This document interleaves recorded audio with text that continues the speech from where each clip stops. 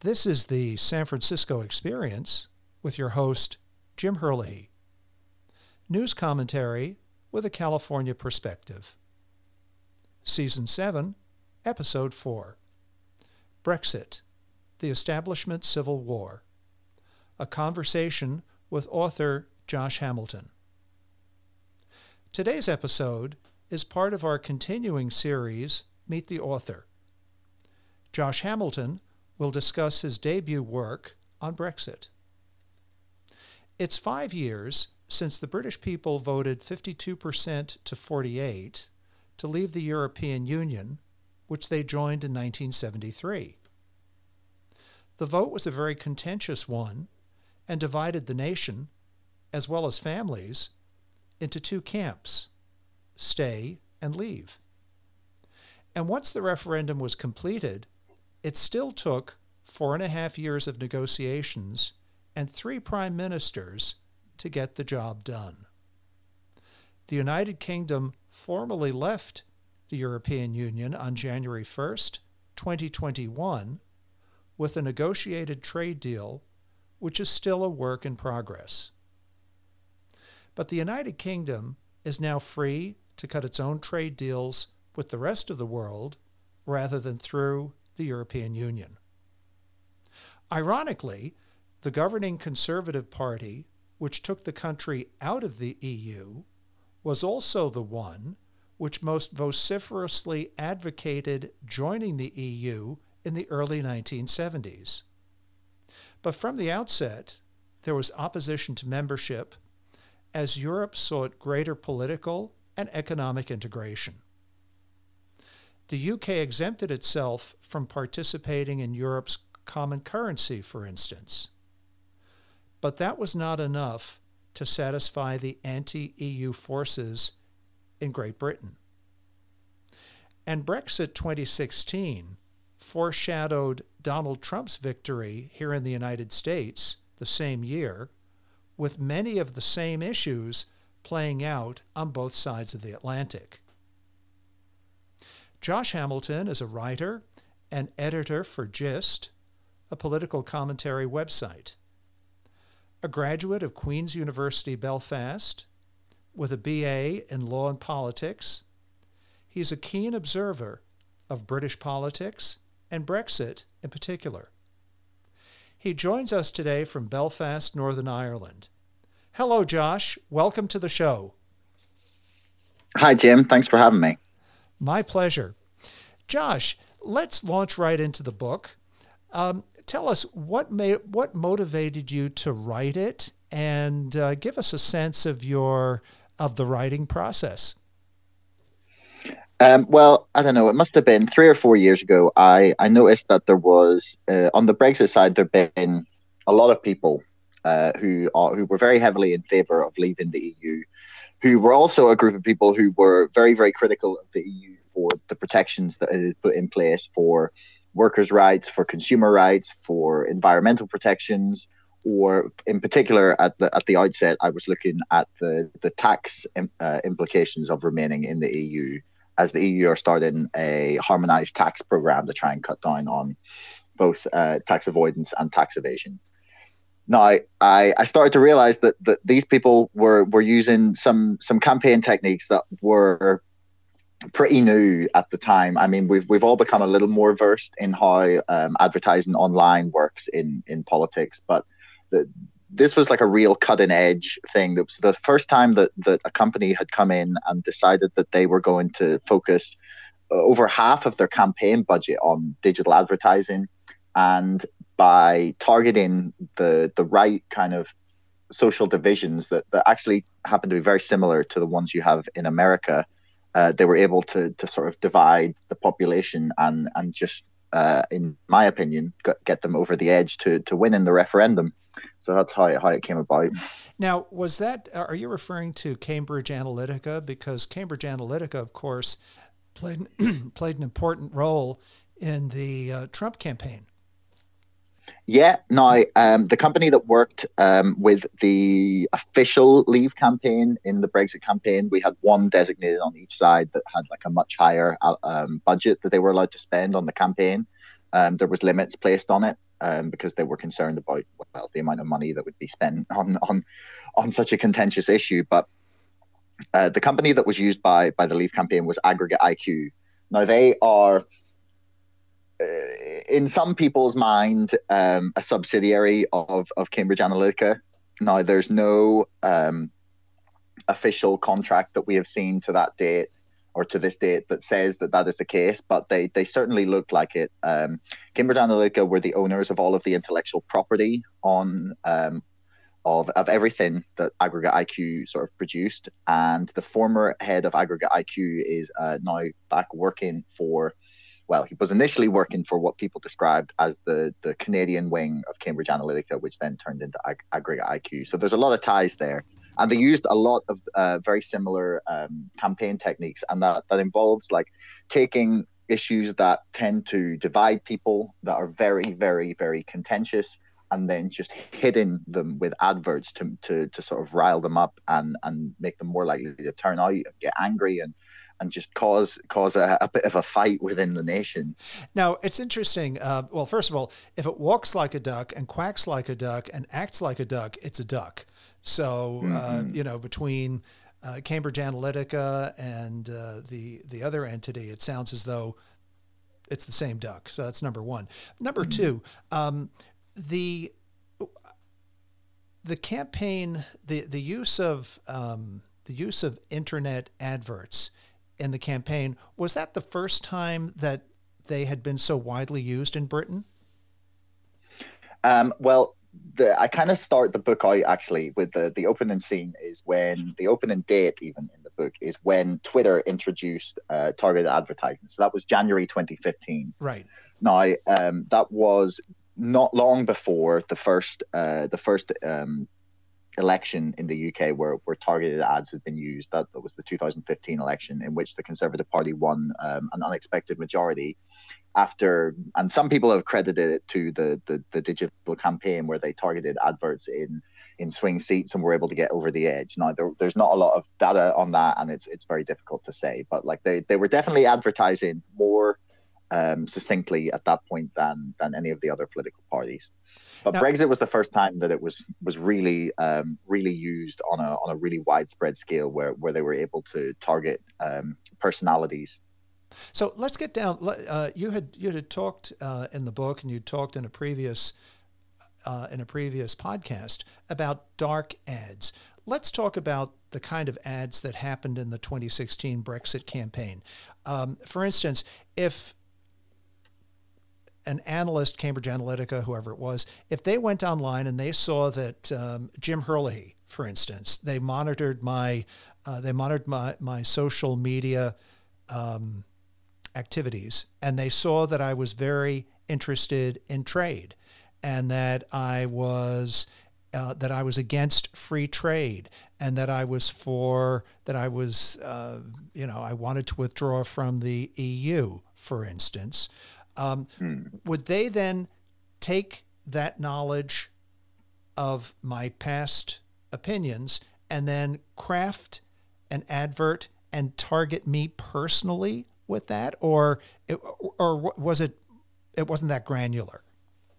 No, this is the scary part, and really it can be that granular. And actually, there's a couple of examples I quote in the book that are US based in the Cambridge Analytica campaign with the Trump campaign. Now, there was estimations at one point that they were running 40 to 50,000 different variants of adverts in order to track what got the most click through, what was generating the most engagement, what people were sharing, or what they weren't, because that's like a part of it that people don't even consider, is that every time you are on social media, so say you're scrolling down and you like something or you click on an advert, it's like, yes, okay, that is registered that this particular type of advert worked. But when you don't, they're still getting data because they're understanding what doesn't work, and then so whatever action we're making, like the people are learning from how this works. So they'll take 100, 200, 300 of your likes, and then they'll try and map your personality. So they do that by like putting you in groups of people who have a lot of similar likes, and they can do that based on some work they've done analyzing how your Facebook likes correlate with your personality type. Well, And then, yeah, so let's just that's let's just essentially how it can work. oh, well, let's just come back to the British electorate. In the 2016 referendum, let's see, the population of Britain is what, about 65 million people. The electorate in total, how large was the electorate that took part in the referendum? Was it 25, 30 million people, something like that? 31 million people, I think, voted, as far as I can Okay, remember. so 31 million people voted, and the breakdown was 52-48, so almost equal. So you mean for 31 million people, they were able to target individuals out of that pool of 31, as opposed to, say a pool of 500,000 people or a million people?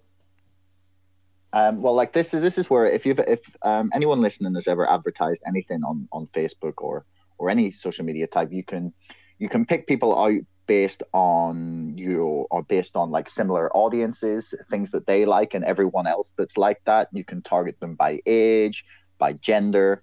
There's a whole bunch of different metrics you can choose by interest. Like Facebook categorizes you into groups dependent on your likes to sort of auction you off to sell your data to advertisers trying to attract specific types of people. Like they separate into categories like temperamental or stoic traditionalist, and then from there you're targeted based on whether the collection of likes that you have are related to the collection, like to the parameters of the targeted ad that can be put forward. The Trump campaign in 2016 was particularly good at this. Like, for example, you could run a whole bunch of targeted ads in Kent County, Michigan, about bringing back jobs. And if you get a whole bunch of click through, then time to have a rally there and amp up that. So it can be used not only to like spread a message, but to also like understand like what types of people are interested in what types of messages, and the amount of data here is phenomenal. And this is what I think the main point I'm trying to make with the book is essentially that like there is so much data being collated on our every click, and to give that to political campaigners is incredibly dangerous, I think. Now, as a result of the success of the Brexit campaign, has there been any attempt in Parliament to regulate these practices? I mean, we had a big committee that did a bunch of hearings on the topic, and hauled people in for questioning, and they produced a big report which made some very very concerning points about the vulnerability of our democracy, not only to dark adverts, but to like foreign actors, to misinformation, to manipulation. And we essentially proceeded to do nothing about it.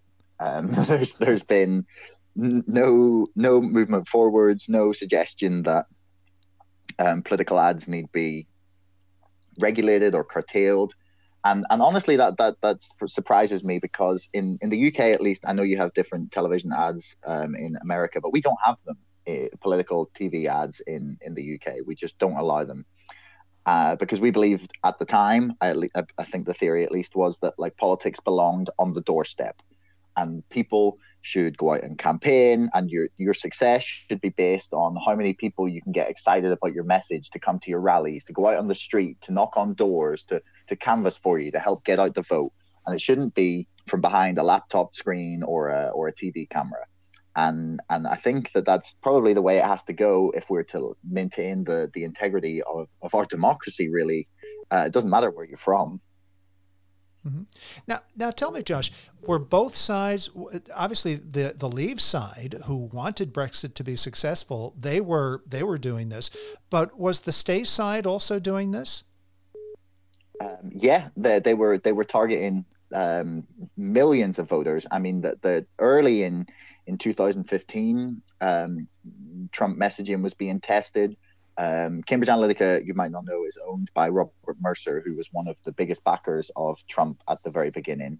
And they were introduced to him by Steve Bannon, who was also Trump's campaign manager and chief of staff or I can't remember what his role was exactly, but he was there in the White House for a while.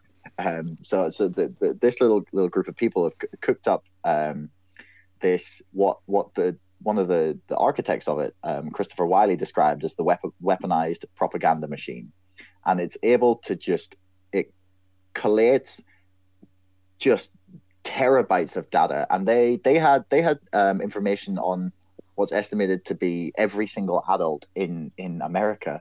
Now, the few that they weren't able to get information on, I don't think matters. But like, if that they had a ridiculous well of data that they called the database of truth, and it's like just a little bit, which is a little bit eerie, especially considering one of the guys who worked with Cambridge Analytica on some of this personality targeting actually at one point decided to refer to himself as Dr. Spectre. Yeah, like, that's not a joke, that's serious. No, I'm laughing. I'm thinking of Spectre from the 1960s, but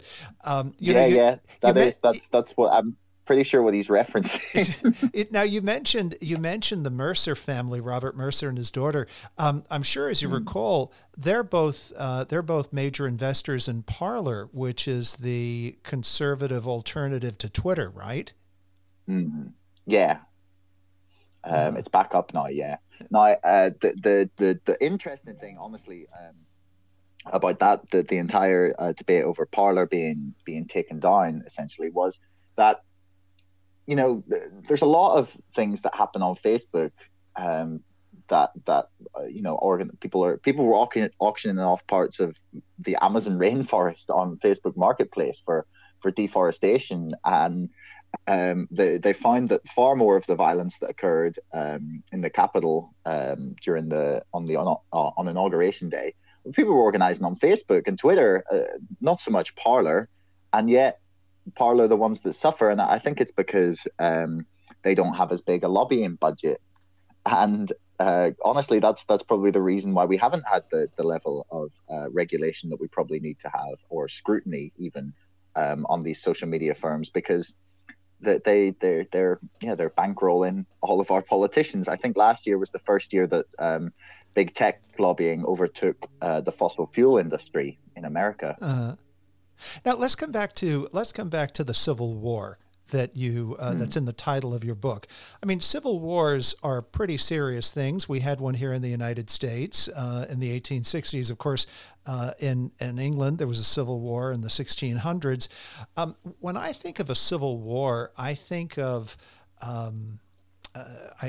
territory being gained and lost. And explain to me what the Civil War is in the Conservative Party, which is still the governing party of Boris Johnson, which of course was the party of Theresa May, of David Cameron, the three prime ministers, two of whom were basically killed off by Brexit. Explain to me how Civil War factors into the future of the Conservative Party, which is currently governing Britain. Well, the Civil War that I'm talking about in the book, the Establishment Civil War, is one that started in the Conservative Party. It's the Brexiteers versus the Remainers, those who wanted to leave Europe and those who wanted to remain. And it essentially comes down, in my mind at least, to those who felt that our economy and therefore they would be better off remaining within the stability of the EU, and those who believed that there was far more profiting to be made outside of the EU. And essentially, I believe that's what the entire referendum campaign came down to for this ruling class. The people had very different arguments about why we should remain in the EU or why we should leave. But for the establishment, this is where the Civil War came down to. It was those who wanted to profit from the sort of possibility for far less regulation. They wanted they've talked about Singapore on the Thames, sitting offshore of Europe, where they could have highly deregulated, low tax, free port loving, free market, pure, unabashed neoliberalism, and that they felt they could make more money out of that. And ultimately, they won the argument, but honestly, it's going to be to the detriment of the people, Because whilst the people may have wanted, less immigration and or sovereignty or a little bit more control of our nation back in the midst of globalization, unfortunately, none of those problems are going to go away because we've left the EU, just as none of the problems of the Trump voters in America went away because Trump was elected. It's not going to change things for the people, and that is possibly the most tragic part. So, are you saying then that the British voters and also American voters, for that matter, who voted for Trump, or British voters who voted for Brexit, that they were essentially hoodwinked? I mean, I don't like it's difficult to say hoodwinked because that makes them out to have not known that this is what politicians wanted. Do you know what I mean? Like I don't know if there's any, well, maybe there are, but I would say that the majority of Trump or Brexit voters are aware that politicians are lying and that they're aware that things might not be as wonderful as they made them out to maybe possibly be. They didn't make America great again. They haven't become the global Britain, and there's a trope of the sunny Brexit uplands that we're all waiting to approach.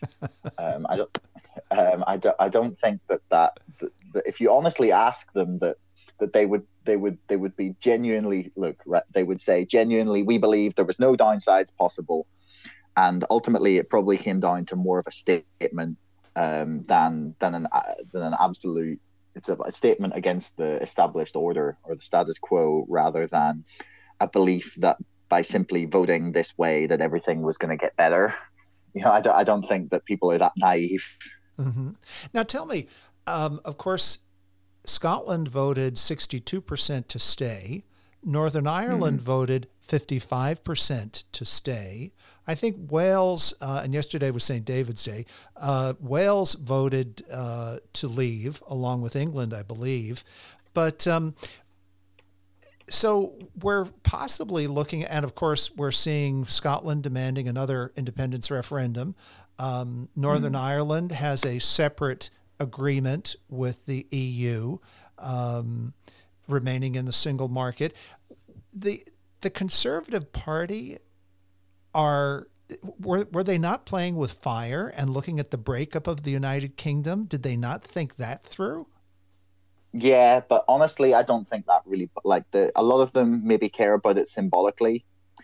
But honestly, I don't think, especially in the case of Northern Ireland, at least, they care. Honestly, that's at least the impression you get listening to the British politicians talk about Northern Ireland. We're essentially ignored and forgotten until say Theresa May needs a few more seats in her coalition in order to have a majority. But I think that honestly, it comes down to the things I explore at the end of my book, in that I believe that Brexit is possibly going to be a primer for disaster capitalism. And all of the people who were in the British establishment campaigning for Brexit, they will see the monetary opportunity there, and that's all it's about. Scotland isn't a huge contributor to the economy generally compared to like the whole of England. The rest of the countries in the UK are we're not like the powerhouse in any way. We're not the biggest economic contributors. They could stand to leave us and probably not notice that much. I mean, the Scots would maybe disagree, but I'm pretty sure the Scots want rid of the English as much as the English want rid of the Scots. If I, again, drawing a parallel with the Trump forces here in the United States, as extreme at times as the Trump administration and Trump followers were, there was never any talk about whole regions of the country seceding from the United States. I mean, that was whereas you're not reading the same stuff I am. Well, what are you reading? What am I missing, Josh? Well, I mean, after the Texas lawsuit was thrown out regarding changes to voter laws in the Supreme Court, I heard the Attorney General of Texas talk about forming a different union of states who believed in the Constitution.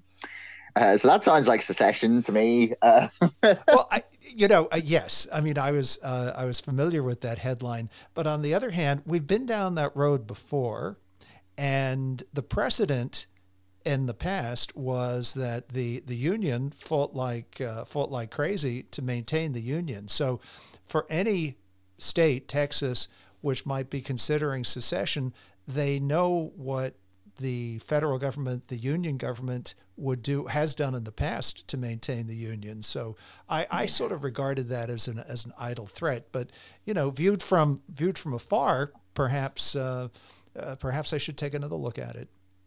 Well, I mean, I think the thing that caught my eye was not the Texas secession by itself talk. It's the union of other states who believe in the Constitution. That sounds more like a split rather than a single state, and that's a more serious accusation. Is why I paid attention to it.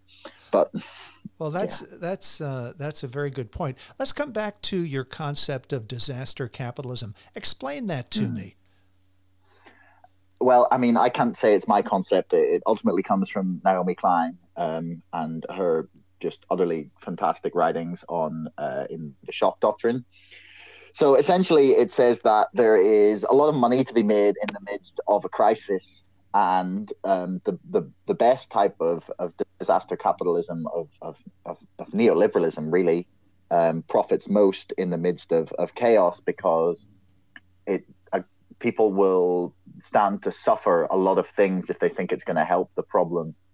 And Britain has suffered sort of what I believe to be several waves of neoliberalism that have outsourced a lot of public services and sold off a lot of our public assets, that of things that were built by my grandparents and my parents and their great grandparents perhaps, and their tax money, and then it's over the last sort of 30 years been slowly sold off, and quite often at knockoff prices. And the outsourcing campaign has done nothing but reduce the effectiveness of our public services, and we're starting to see that more and more and more over the past few years. And I think that Brexit will essentially be used to justify further privatizations and further sell-offs of our state and deregulation, and that really concerns me, because it will be sold as the way to stimulate the economy, and then again the people will suffer. That's I think, for instance, Rahm Emanuel, who worked in the Obama White House during the 2009 financial crisis, famously said, you never waste a good crisis," and Yeah, that's never kind of put a in good line with what you're crisis to saying. waste. Yes. Yeah, and I think that we need to be concerned, because after the 2008 financial crash, for example, the 2010 government that came in the UK implemented a seriously stinging program of austerity, where if current trends continue, we're going to see I've seen a cut to public services of about £34 billion a year, or public spending, and that those cuts have not affected everyone equally. There's parts of the country that saw like a £700 to £800 per person spend reduction, and parts of the country, notably London, that saw only say £100 to £200 of spending cuts since then. And this was all done under the auspice of trying to rebuild the economy. And then what we got was 10 years of lost wage growth, where people were no better off 10 years later, after the crash, and yet the richest in society had rebuilt their wealth and then some. And honestly, I believe that's what's going to happen here with Brexit, unless we stand up and take note. And it's driving the same underlying factors that are causing instability in the US at the minute, and that's wealth and income inequality. And there's a level of inequality that's acceptable in a country. You're never going to get everyone having the same, but at the same time, when it gets too extreme, then that's when things really get unstable, and that's when you get riots in the street, or people trying to storm government buildings. Mm-hmm, mm-hmm. But with Boris Johnson's Conservative Party having an 80 plus seat majority in Parliament, he's pretty much safe for the next 4 years, right? Uh, Yeah, they're gonna they have a lot of scope to wave through basically whatever they want, and that's the concerning part. Now, what about the opposition parties, the Labour Party, the Lib Dems, the Green Party? Do they offer a very different view of how Brexit should be managed? I mean, and it was such a problematic issue amongst the Labour Party. They're our second largest party. They're basically our version of the Democrats, and they were split between an older, sort of more socialist sort of faction in the party who were very against the EU, who didn't believe in the way it was coming from top down. They didn't believe in a lot of their sort of anti-state aid laws that would allow the government to intervene in industries to help out struggling industries.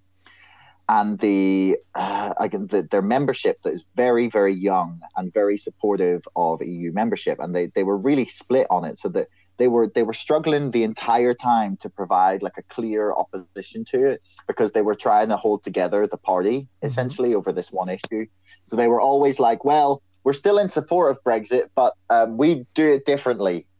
Uh, um, it's that's also one of the reasons I think it didn't get a robust enough debate, because they were trying to hold together the party while we should have been trying to negotiate and understand the biggest political movement to ever happen in our lifetimes, and try and like parse out how to make a good how to like make a success of it, and like, or at least try and address some people's grievances. And the whole time it was either, you believe in Brexit or you don't. And it's like that polarization brings us as nicely back to social media, because I think that makes that worse.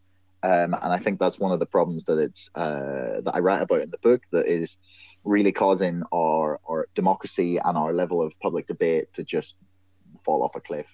Now, as we come into our closing minutes of our conversation here, is there any real threat at this point to Boris Johnson and his Conservatives remaining in power for the next 4 years, or to implementing the more radical aspects of the Brexit policies?